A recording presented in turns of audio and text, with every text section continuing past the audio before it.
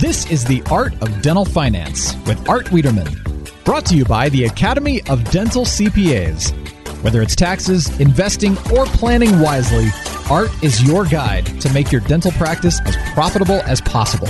Here's your host, Dental CPA Art Wiederman. And hello, everyone, and welcome to another edition of The Art of Dental Finance with Art Wiederman, CPA. I am Art Wiederman, CPA. I have been on every single episode. That doesn't usually change, but we're here today, and I'm proud of our podcast, The Art of Dental Finance. We are approaching almost 20,000 people that have listened to our podcast over the past almost 1 year, and we're in virtually every state in the country and 57 countries around the world. I'm also a proud member of the Academy of Dental CPAs, which is 24 incredible CPA firms across the United States, of which I am one of them in Southern California, that represent over 9,000 dentists. And again, as I've told you through our journey down the road on this podcast, you're going to meet a lot of my friends, and you're going to meet members of the Academy of Dental CPAs, and you are going to meet a wonderful member, one of our newest members of the Academy of Dental CPAs. And you're going to meet Jess Bogomil today from the CPA firm Fluence in Portland, Oregon. And Jess is going to talk about a really, really important topic. And it's something that's near and dear to all of our hearts at the ADCPA. And that is the metrics of a dental practice. Now, when you hire a CPA, most people, if you were to say, what does a CPA do? Well, they do my taxes. Well, I will tell you that what we do at the Academy of Dental CPAs is far beyond that, because I've learned in management courses all throughout my 35-year career as a dental CPA that you really need to almost be the CFO of your dentist practices. And that's what Jess and his team in Portland do. That's what a lot of our members do. And we're going to get into some of the weeds as far as some of the numbers that you should be looking at in your dental practice regarding production and collections and hygiene. And Jess does this with all of his clients. So before I get to Jess, I want to give out a little information. If you want to get a hold of me in Southern California, my number is 714-259-0505. If you would like to send me an email, you have a question you'd like us to read on the air, or you have a suggestion for the podcast. We've gotten some great suggestions from some of our listeners for podcast ideas. I'm at artwiederman@gmail.com. If you want to see the podcasts, go to our website, www.hmwccpa.com. Go to the resources link, click on podcast, and they are all there to be downloaded. Also, I would ask all of you to please tell all of your friends about the podcast, download it on either your iTunes or your Android. So that's our information for today. And I would like to introduce my good friend, Jess Bogomil. Jess is from the CPA firm of Fluence in Portland, Oregon. And Jess, welcome to the Art of Dental Finance. Thank you very much, Art. Thank you for having me on. Well, it's great. And the one thing that you and I and your partner, your wonderful partner, Christy Harris, have in common is golf. So how's your golf game? Well, my golf game is like a box of chocolates. You never know what you're going to get. Isn't that the truth? Now you have a golf resort up there that I've never been to that I'm dying to go to called Bandon Dunes. I know you've played that. It's pretty cool, huh? Oh, Bandon is amazing. I describe it as the amusement park for adults that like to play golf. There's so many courses. It's just beautiful. It really feels like you're stepping into Scotland or somewhere. I highly recommend it. Well, you're on my bucket list, and I'd love to get you and Christy and some of your and Christy's sister Tracy also plays, and she's a CPA at the firm too. And the Academy of Dental CPAs hadn't brought a member in for a while, for many years, and then we brought two members in at the same time. We brought you guys in from Portland, and we brought in Apple Garrett and Company from Baton Rouge. And I guess there's been a little friendly competition going on between the two of you, two of your firms. Yeah, it was interesting joining the same time that they did. I think it kind of instantly bonded us together. Those guys are great. They're a lot of fun. We've shared a lot of information back and forth with them, but because we both have good sense of humor, it's also been a little bit of banter and teasing, and it's a lot of fun being the same year as those boys in Louisiana. There you go. Well, they were kind enough to invite me not once but twice to go to LSU games, and they were two of the most fun weekends I've ever had. That's the great thing about this group is it's just an amazing group of men and women, and the camaraderie is fantastic. Well, Jess, we normally do a tax tip or a tax question. And you and I were talking between the show. We're going to do a little something different today. I'm going to want you to tell us a little bit about yourself, about Fluence, your firm, what you guys do. And that's going to kind of lead into our kind of tax tip today, which is kind of how do you work with a CPA? What should the expectations be? And that'll kind of get into a little bit about how your journey has gone. So we're going to not only let Jess introduce himself and his firm, but also talk a little bit about how a dentist should expect to work with a CPA. So Jess, tell us a little bit about that. Yeah, thanks, Art. And I will do that. But first, before I get too far into things, I just wanted to make sure to thank you. You have been a tremendous sounding board for us. You've got great advice and experience. Your tax knowledge is second to none. So thank you for all of that. Thank you for this podcast. It's a wonderful tool that we can share with our clients. And it certainly helps us be a part of the thought leader in the dental CPA industry. So we really appreciate that. Well, the only reason I seem to be knowledgeable is because I'm old. That's just the way it is. But you're very kind. You just made my day. Thank you for saying that. And you guys have also been wonderful. I mean, all of you, big smiles on your face, always been friendly, always been willing to share with me too, and with the group. And that's the wonderful thing about the ADCPA. So tell us a little bit about your journey. And again, our question of the week is on you today. Okay. Sounds good. Well, our firm started 47 years ago. Actually, my father started it. He left the CPA that he was working for, and he started his own business. It was the year before I was born, which blows me away that with a young child and another one on the way, he took the brave move to start his own firm. And he started with an office and a shared secretary and 2 clients. Initially, those 2 clients were both physicians. And he quickly learned that he enjoyed working with doctors. They're educated, they're smart, they appreciate good help, and they needed a lot of help. So he developed our firm with the idea that we work with and help, medical dental professionals. And so for the next 47 years, that's what we've done. And so we're very narrowly niched. We know what their needs are. We know their industry. We've helped them develop their practice and grow their practices.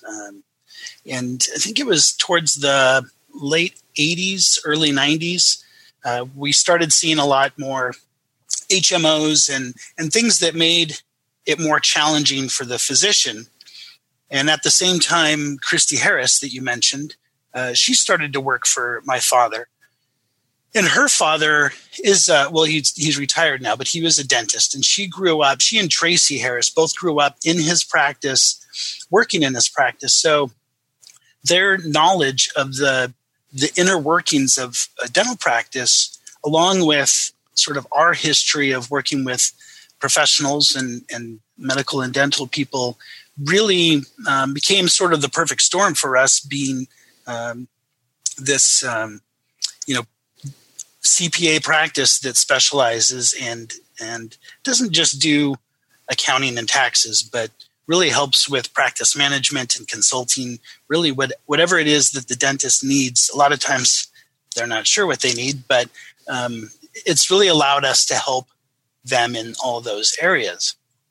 And, I think back, your tax tip question made me think back to my father and working for him, coming into the practice and seeing how he worked with clients. A couple things that he really stressed early on was that the first is that no one values a tax return. They appreciate a tax return. They value the tax return being correct and us keeping them out of tax jail, but they can get a tax return anywhere. And so the value comes from the additional things that we do and the way that we communicate with them. It's important to make sure that we're speaking in terms that they understand and that they can follow. And so I think of myself as almost more of a interpreter of taking challenging accounting and tax ideas, business ideas, and converting them into ways that others that have not been trained in that area can understand. Yeah, that's true. And listening is really important too. They want to be, our clients want to be listened to and heard and understood. Isn't that true? Oh, absolutely. Absolutely. And, I think, I don't remember the quote, but it was something along the lines of, if you're talking, you can't be listening, and really trying to hear what the client is saying, because very often they don't know the correct terminology and they don't really understand the concepts. Maybe they've heard a thing or two or they want to do something, but very often the first question that you hear is not the ultimate question that they have. You need to help them kind of work through what it is they're wanting to do. Right. And so, it's almost like with a patient. I was in an office with one of my clients in happened to be in Northern California. He's been a friend of mine for 30 years. And I actually said, I want to watch you present a case to a new patient. And he met the new patient. And the first thing he started doing was talking about himself, his kids, his life, and why he's such a good dentist. And after he was done, I pulled him aside. I said, no. I said, you need to talk about your patient. Jess, I'm sure the first thing you guys do is you find out about your client. Tell us about yourself, client. Tell us about your journey, right? Just like we're doing today. Absolutely. Absolutely. I think that is probably the most important skill that you can have really in any, we're in a service business. Even dentists we are. And so we're here for our patient or our client. And the best thing that you can do is actually listen and hear what it is they are trying to say. So what should a dentist's expectations be from a CPA? That's kind of what we're giving the tip on today. What should you be doing and what should they be expecting? Well, I think at a basic level, a dentist should expect a CPA to be accurate and timely. That's really just at the foundation that they can prepare a tax return, they can do the accounting, and that it's accurate, and that they're getting things done on time and responding on time. I hear so many times that, it took 2 weeks for someone's accountant to get back to them. Well, that is not someone that you want to have in your corner. But going back to what my father said, no one really values that.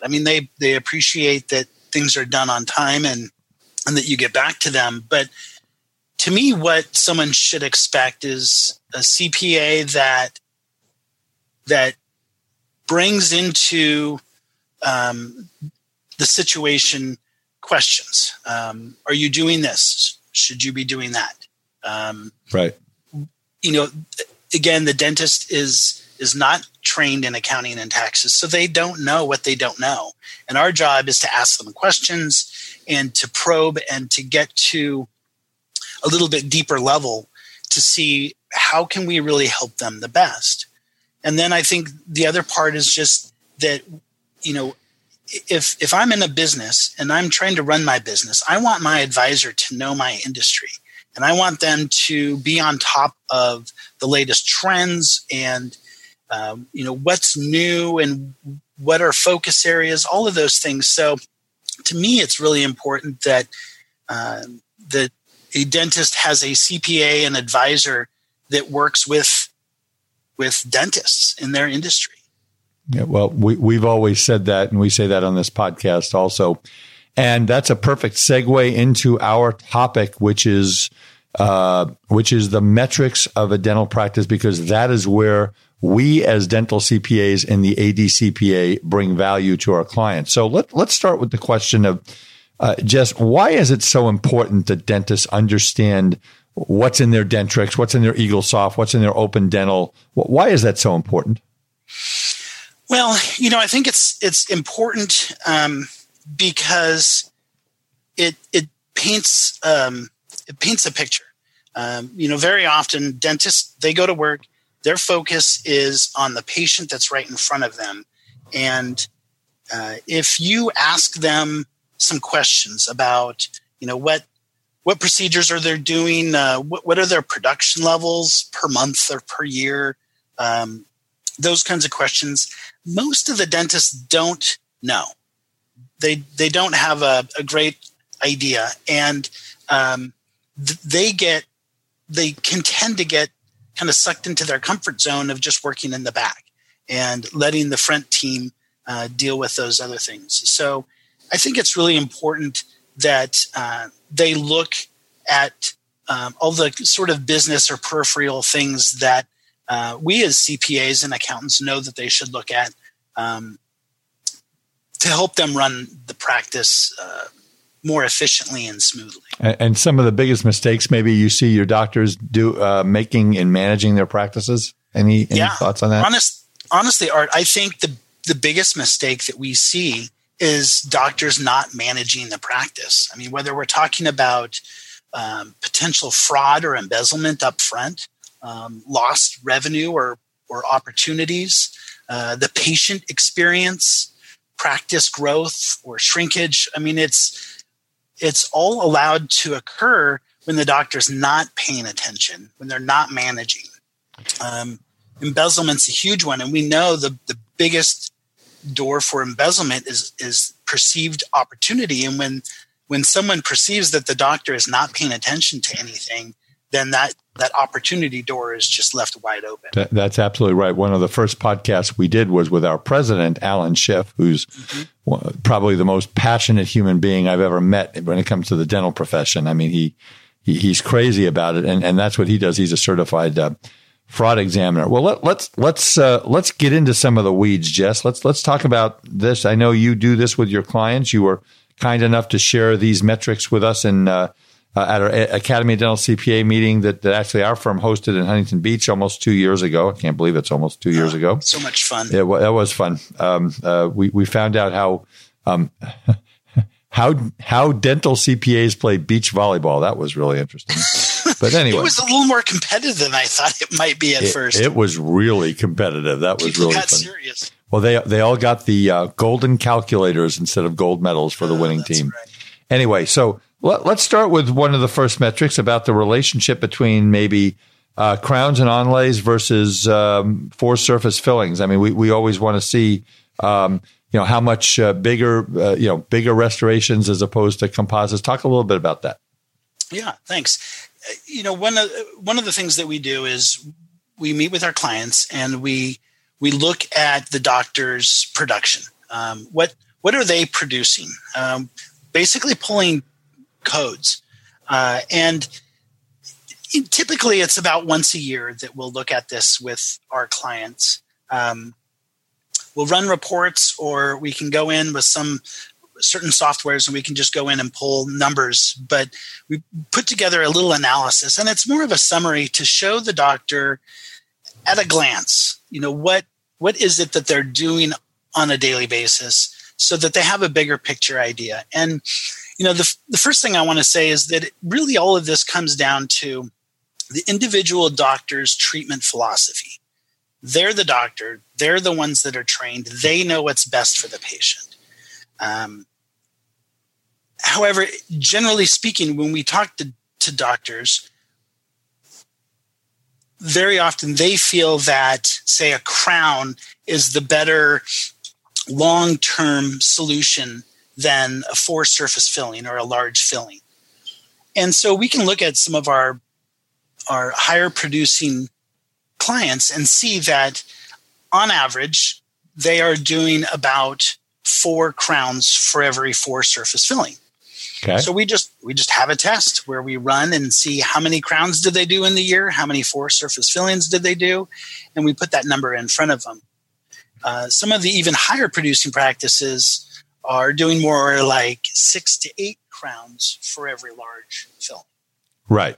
And that is, again, you get some doctors. I think I've mentioned this on the podcast. Just one time I was actually, because we sell dental practices too here in Southern California. And I had a dentist who'd been in practice for 38 years, the nicest, husband and wife team. They were, the husband was a dentist, the wife was the office manager.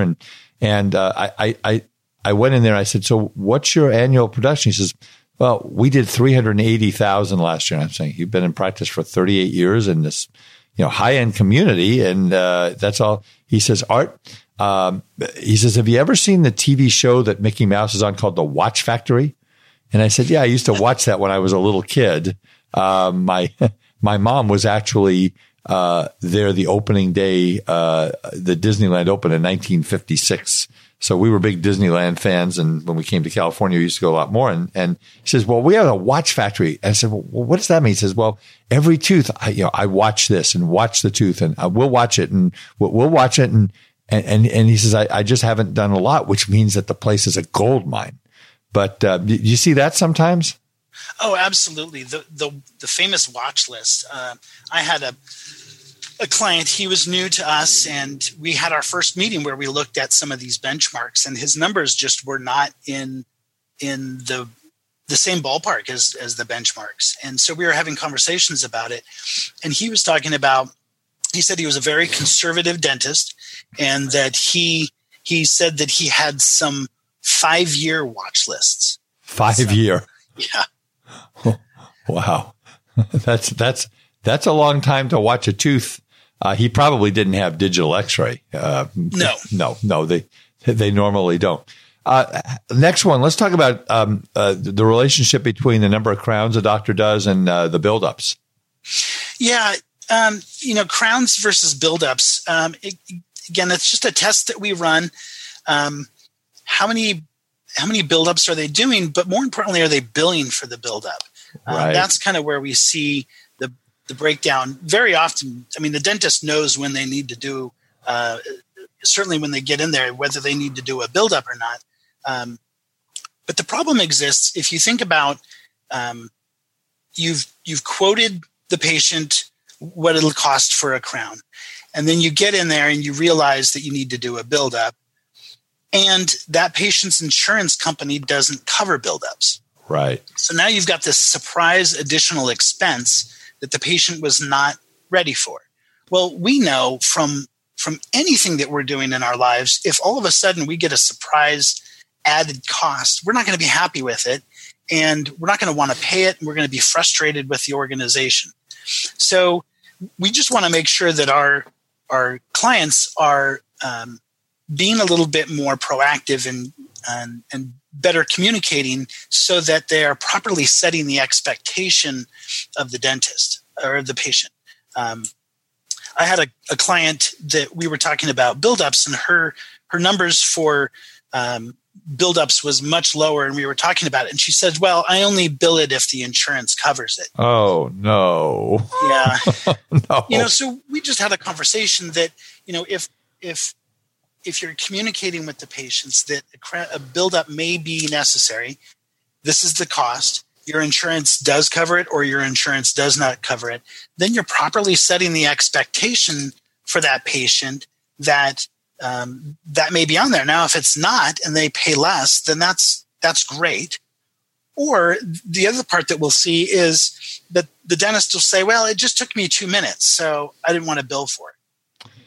And my thought on that is that's fine if you want to do that, but why don't you at least communicate to the patient that you did it and that you're writing it off or you're giving a discount, and get some goodwill in that gesture while you're doing it. That's great. That's absolutely great advice. And it's another reason why one of the missions of this podcast, Jess, is to do what we can to get dentists away from dependency on insurance companies. I mean, where does it come that an insurance company it can make clinical decisions for a dentist whether a patient needs a buildup. If a tooth is so badly damaged and the structure is so bad, and you can't do the crown without doing the buildup, why is it the insurance company's position to say, well, you don't need it? It's just not fair. I mean, you and I both know that, right? It just doesn't make sense. Yeah, I agree totally. Yeah. But that is really about verbal skills. And doctors, I will share with you as a dental CPA too. If you're going to invest in some counseling on verbal skills, talk to a consultant, talk to some of the people we've interviewed, talk to Jess and Christy and their, about how do you educate the patient about insurance? Insurance only covers $1,000 or $1,500 for the most cases, which is what it covered in the 50s when this thing started. So we're not going to get into all of that today, but that is something that if you can get your patients to understand that insurance doesn't dictate the best treatment, then you'll be able to bill for that buildup. Let's talk next about comprehensive exams, the 0150 exam, and emergencies, 0140s, and relationships. And what does it mean if one is higher than the other? Yeah, thanks, Art. One of the tests we do is we just list the number of comprehensive exams and the number of emergency exams that were done in the last year, and we're looking for two things. The first would be what we want is for the comprehensive exams to be a higher number than the emergency exams. And then it's just a conversation with our client, with the doctor. The emergency exam can indicate that the practice is just treating emergencies and that they may not be effectively communicating the importance of proactive oral health, that they're not guiding people into the hygiene program. That they're just fixing the immediate problem.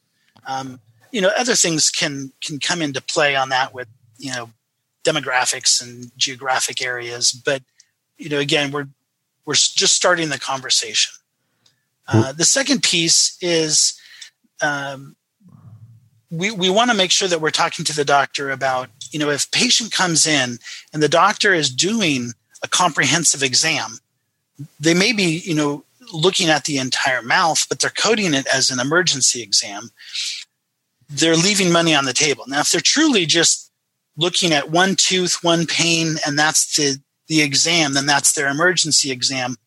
But if they're really doing a comprehensive exam, but just coding it incorrectly, well, again, we want to have a conversation with them about it. And I will tell you, Jess, we had Dr. Charles Blair on our podcast a couple months ago. Charlie and I have been, he's just one of the really good guys in dentistry, and I had him on the podcast, and he's got a book. If you don't have his book, I think it's less than $100 on insurance coding, and it talks about every single insurance code known to the human race and how it should be billed and things like that. And obviously these are the types of things that we need to be talking about. Now, I want to take a second and let you give your information out. And ladies and gentlemen, as you can see, Jess is not your average tax guy. If your CPA is not talking to you about these types of things, and we all do it in the ADCPA, you need to call a member of the Academy of Dental CPAs. It's www.adcpa.org is our website. Go to the map.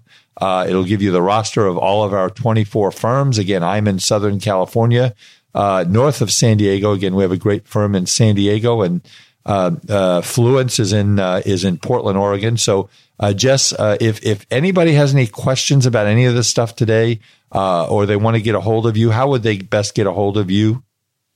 Well, there's our website, which would be fluenceportland.com, or they can email me, first initial, last name, so JBOGUMIL at Fluence, FLUENCE, Portland.com. And our, I think one thing I'd like to just mention is you mentioned the ADCPA again, and our experience. We joined about 2 years ago, And I think in a quick phrase, my experience, I would say it's exciting. And the reason why I say it's exciting is because before we were with the ADCPA, we felt like we were on a deserted island, that we felt like we were the only CPA firm that specialized in dentistry. I mean, we knew that wasn't totally true, but we didn't have anyone to share information with or thoughts. Just even trying to compare ourselves to another CPA practice, it didn't work because we don't act and work like your typical CPA firm.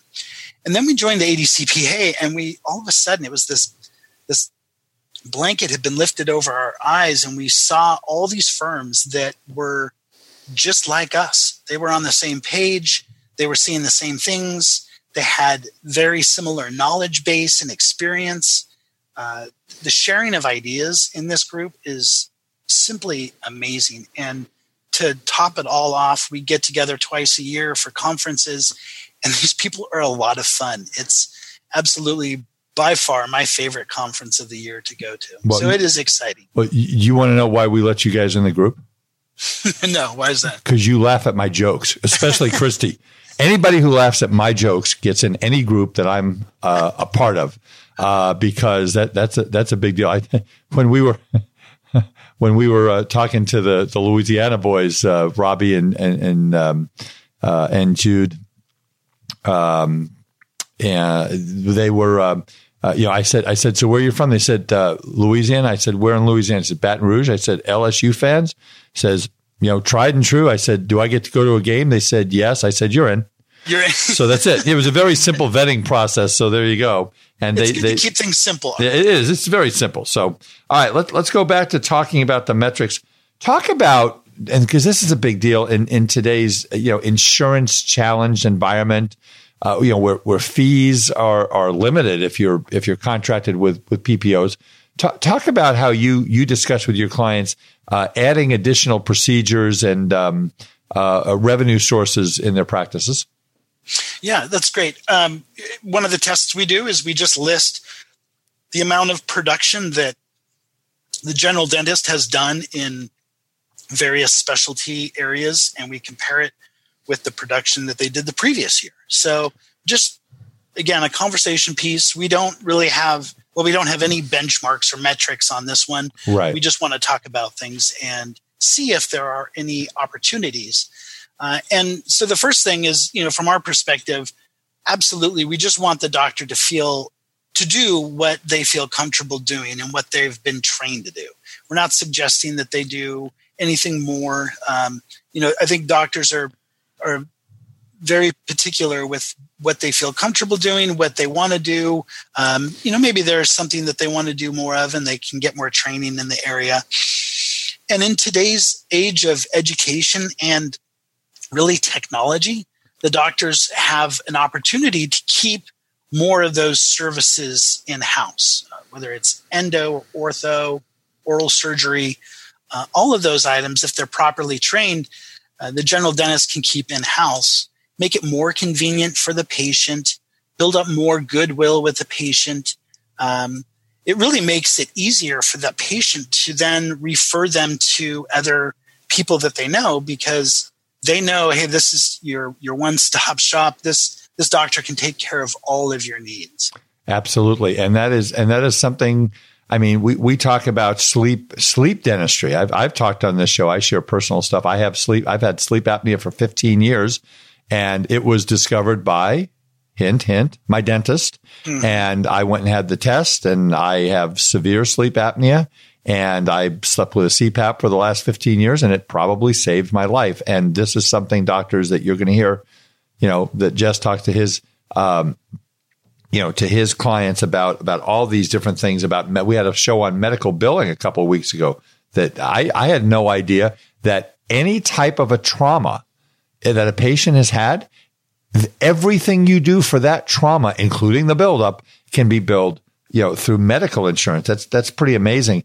Let's talk about what I think is probably the most important thing that we can help our doctors with is the verbal skills, because, and I always say this, Jess, I'm sure you're a very good CPA. You were very kind in your words to me about tax knowledge. There are a couple people in the group that can run some circles around me, but I like to think I know my stuff. And people come to you and I, your firm and my firm, because it's a given that we know how to do a tax return and we know what to file and we know the deadlines. It's a given that a dentist understands the mechanical procedure of being a dentist. That's not what you come to, why they come to somebody. It's about the verbal skills, the caring and the trust. So talk about some of the things that you think are important for dentists in verbal skills in talking to their clients, to their patients. Yeah, a great point. I think that, as you pointed out, I could go to 3 dentists and I would not know which one has the better clinical skills. If one was really bad, I would know it. And maybe if one was really great, I might know it. But other than that, like you said, that's a given that they're going to have good clinical skills. Yeah. And yeah, go ahead. I'm sorry. What really makes the difference to me is who do I connect with better? Who do I understand? And if one of those dentists is using terminology that I don't know or that I have to look up before I can understand what it is they're saying, I'm not going to connect with that person.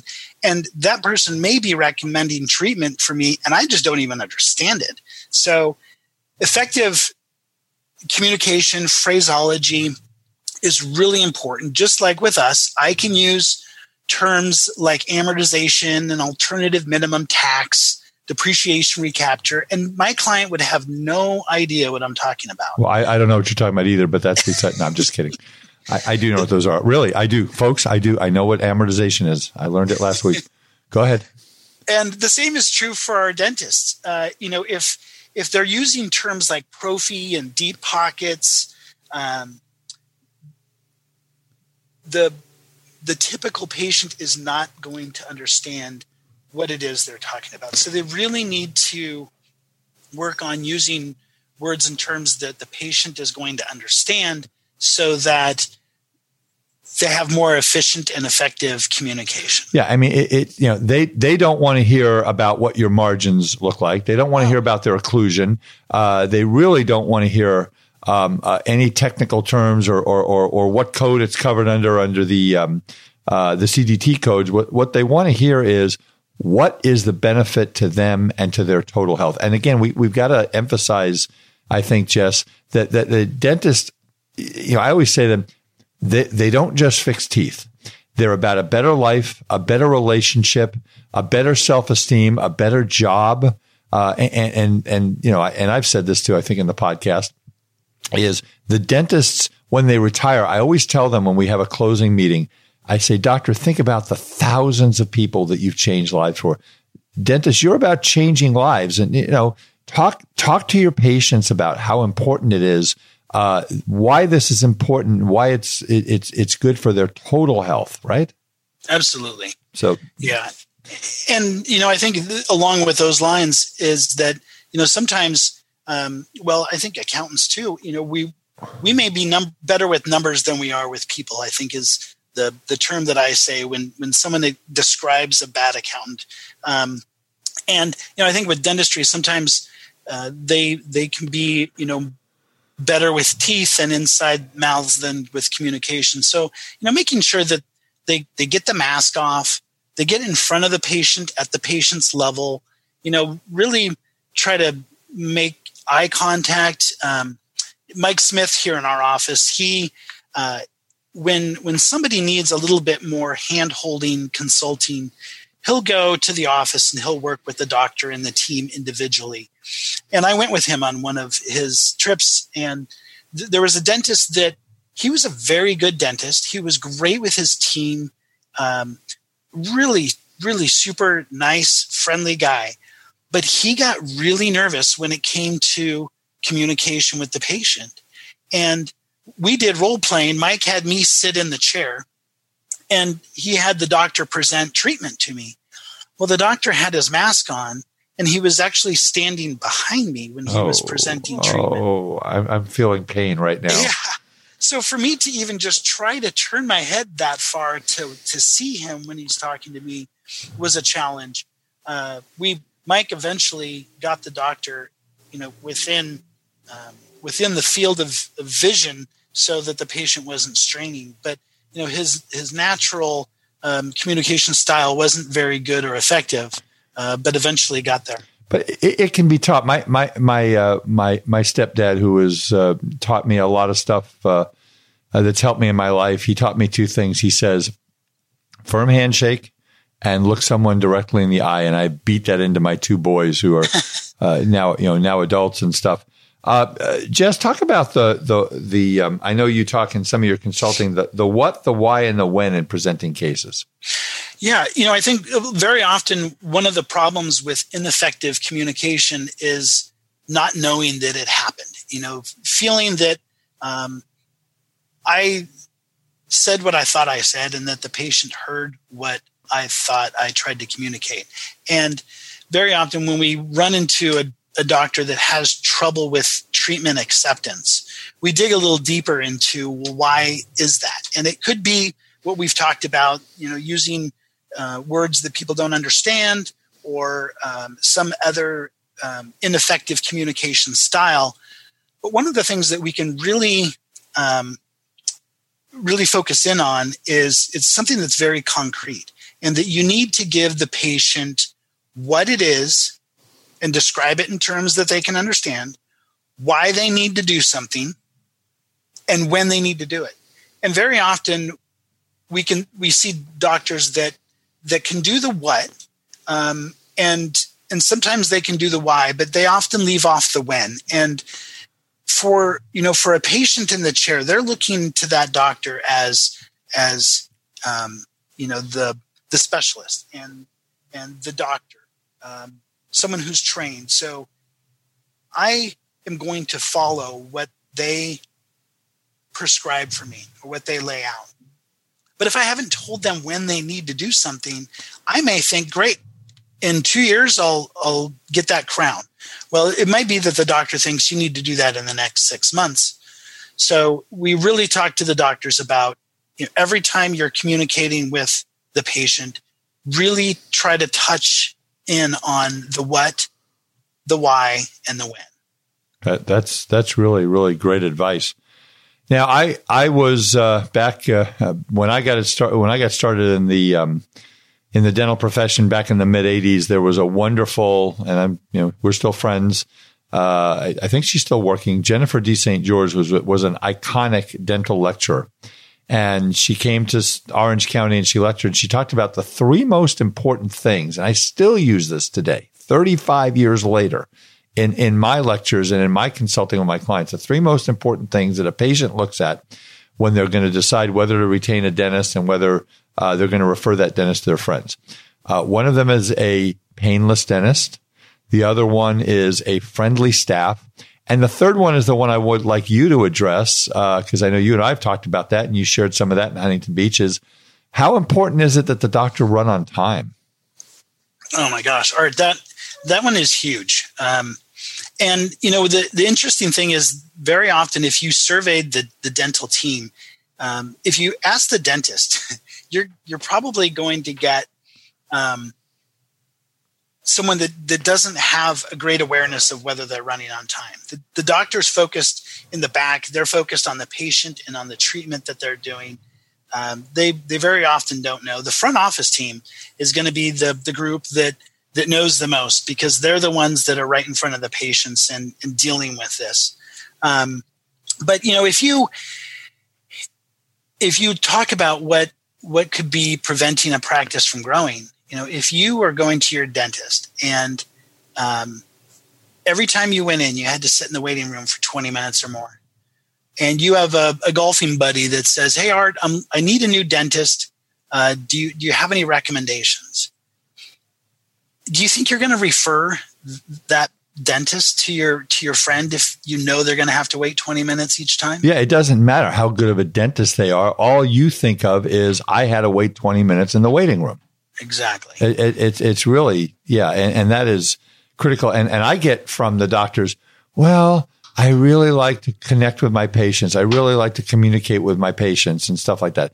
you can do that in a short period of time without making it look like you're rushed or anything like that. But you can't be behind. It's not only going to drive the patients crazy, but it's going to drive your dental team crazy, because then the next appointment comes in and then they know Mrs. Smith is going to have to sit there for a half hour. They just don't want to tell her that. And that happens in medical offices a lot. We don't want that happening in the dental office. So absolutely. And, our firm has a book coming out for dentists. That, you do?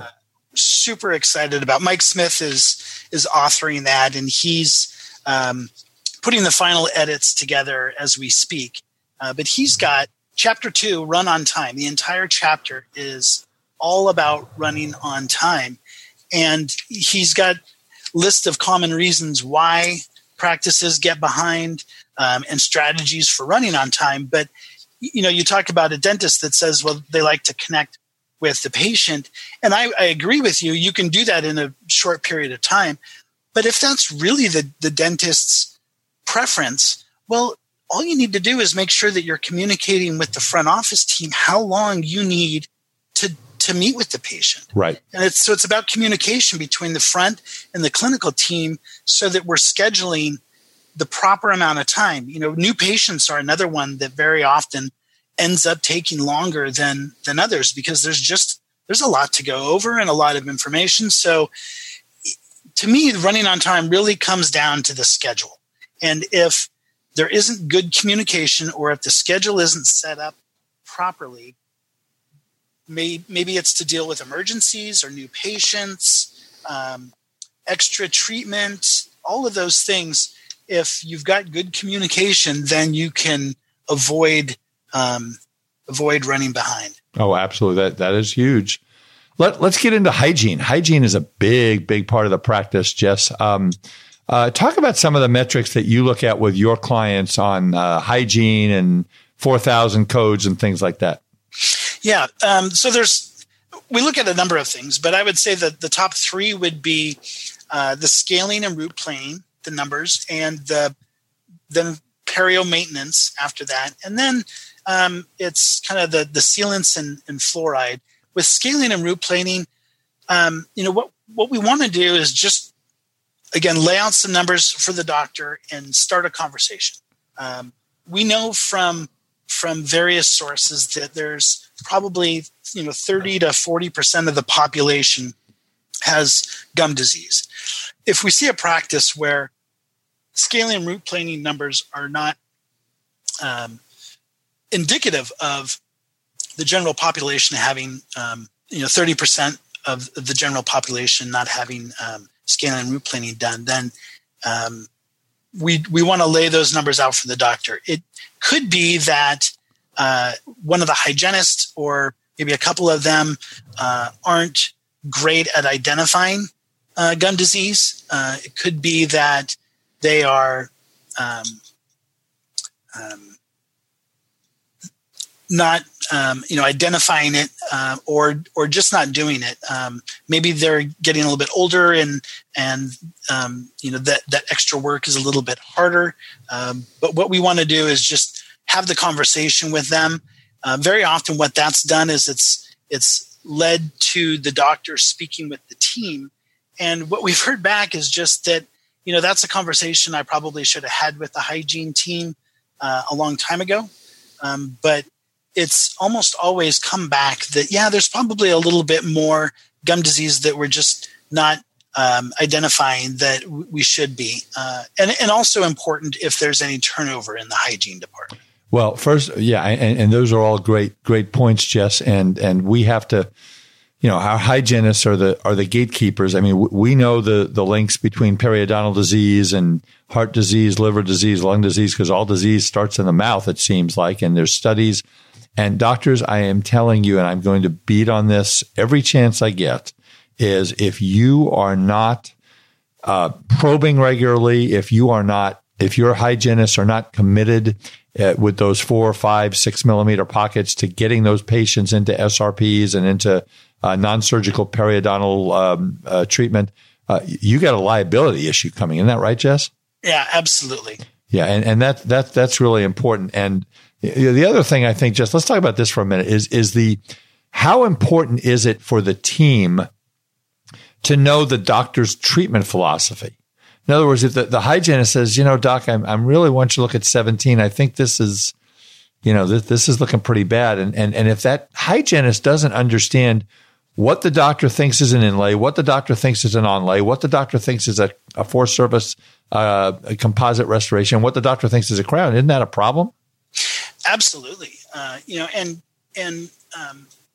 If you think about from the patient's perspective, if they're seeing the hygienist and the hygienist is telling them, hey, everything looks great, and most of the conversation is about, their recent vacation or something like that, then the doctor comes in and takes a look at something and all of a sudden there's a major problem.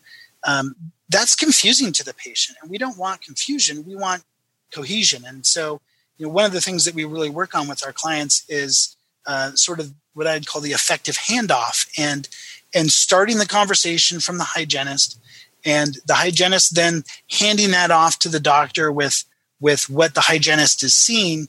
And now we've got a team of people that are all on the same page. So I think that communication and being on the same page, as you said, is really, really important. And that includes the assistant, because what I've seen, Jess, is I see the doctor leaves the room and the patient has been presented this diagnosis. And the first thing that the patient's going to do is turn to either the assistant or the hygienist and say, I really need to have a couple of crowns? And if the answer is, well, yeah, I guess so, that's not going to work. The answer has to be, let me tell you something, Mrs. Smith. We are so in tune with what Dr. Jones does in this practice, and he is so good at what he does and cares so much about his patients. We have a saying, if Dr. Jones says it's a crown, it really must be a crown, and it's going to be in your best. And that's what's got to happen. I mean, that's so got to happen in the practice, right? Absolutely. Yeah. So let's talk a minute about the growth or reduction in the recall patient base. How do you look at that? Yeah, for the hygiene department and the recall rate, knowing that about 50% of what the doctor does comes from the hygiene department. If someone is looking at growing a practice, really, I think you need to start with the hygiene program, and making sure that you're watching if the hygiene recall is growing or shrinking.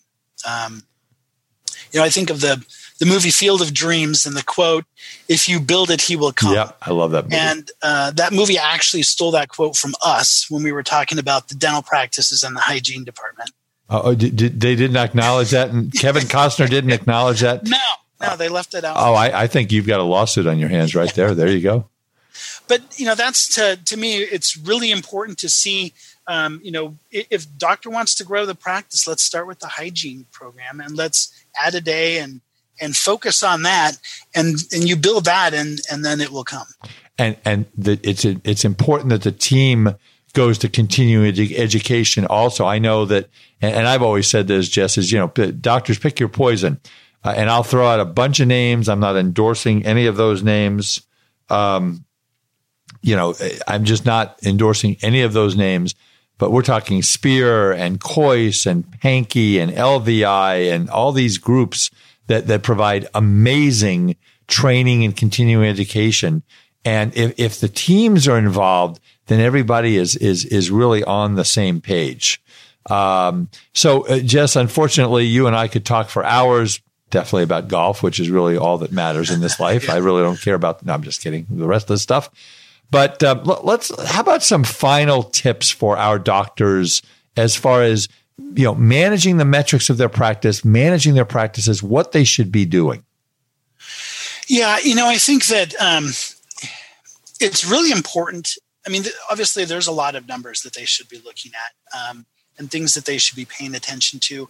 Very often it can be overwhelming for somebody. And it really does kind of come back to having an advisor, whether it's a consultant that you've hired outside or if you're having your advisor and consultant also working with your accounting and your taxes, whoever that is, look to them to help you build the skills to be able to manage your practice and get some help interpreting and understanding those things. But, I mentioned at the beginning, fraud and embezzlement, to me, that's sort of step one, that you're making sure that you're looking at some numbers up front so that opportunity is gone. And then that sort of segues into some of these other things. But,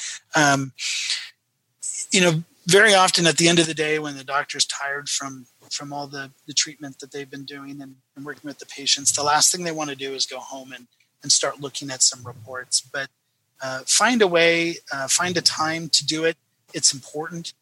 You'll really thank yourself once you've built that skill for reviewing and analyzing. And if you need help, just get help and get someone to help you look at those numbers so that you can accurately interpret them. Well, and here's the thing too, doctors and Jess, is that if you don't look at your numbers, you're leaving profit on the table. Any member of our group, Jess and Mike and Christy, and can look at your numbers and just say, what percentage of your hygiene patients are being reappointed the day they leave, and your front office person is going to tell you, oh, well, it's 90+%. Well, the national average is about 54%, to be quite honest with you.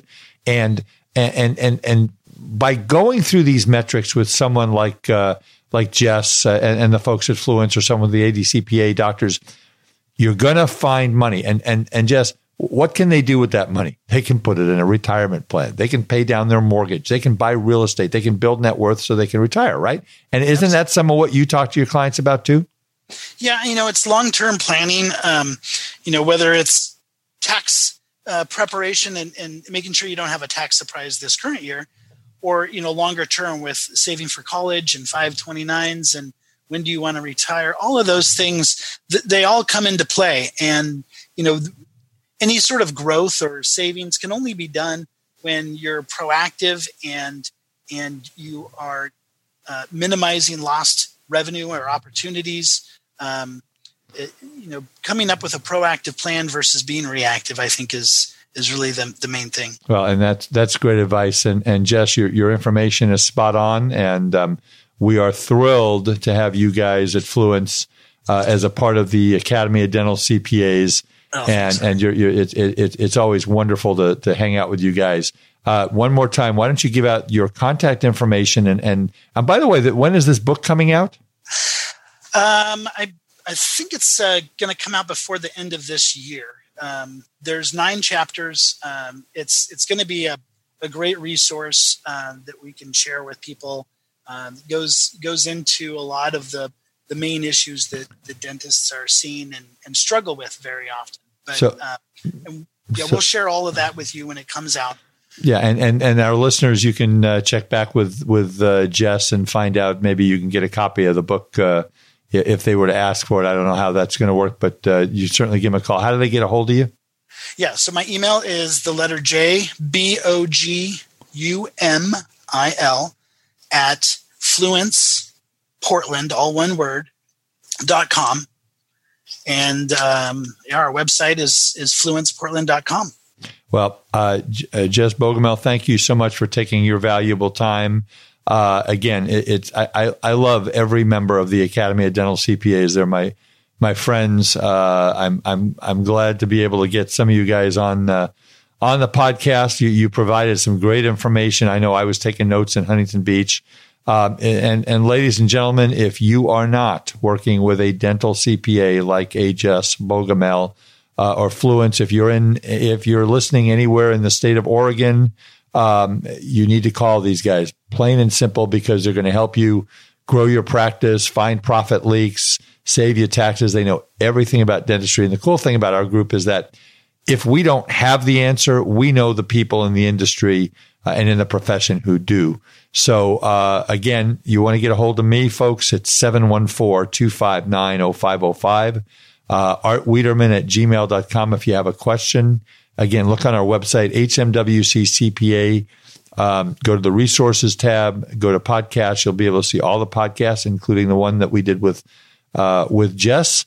And if you're looking for a dental-specific CPA anywhere in the United States of America, go on the internet and look at www.adcpa.org. Jess Bogomil, thank you so much for being on the podcast. I really appreciate it.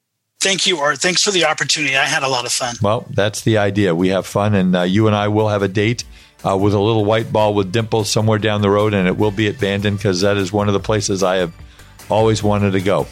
I'm looking forward to showing it to you. Well, I'm looking forward to it too. Well, ladies and gentlemen, that is it for this edition of The Art of Dental Finance with Art Wiederman, CPA. We'll see you next time. Bye-bye.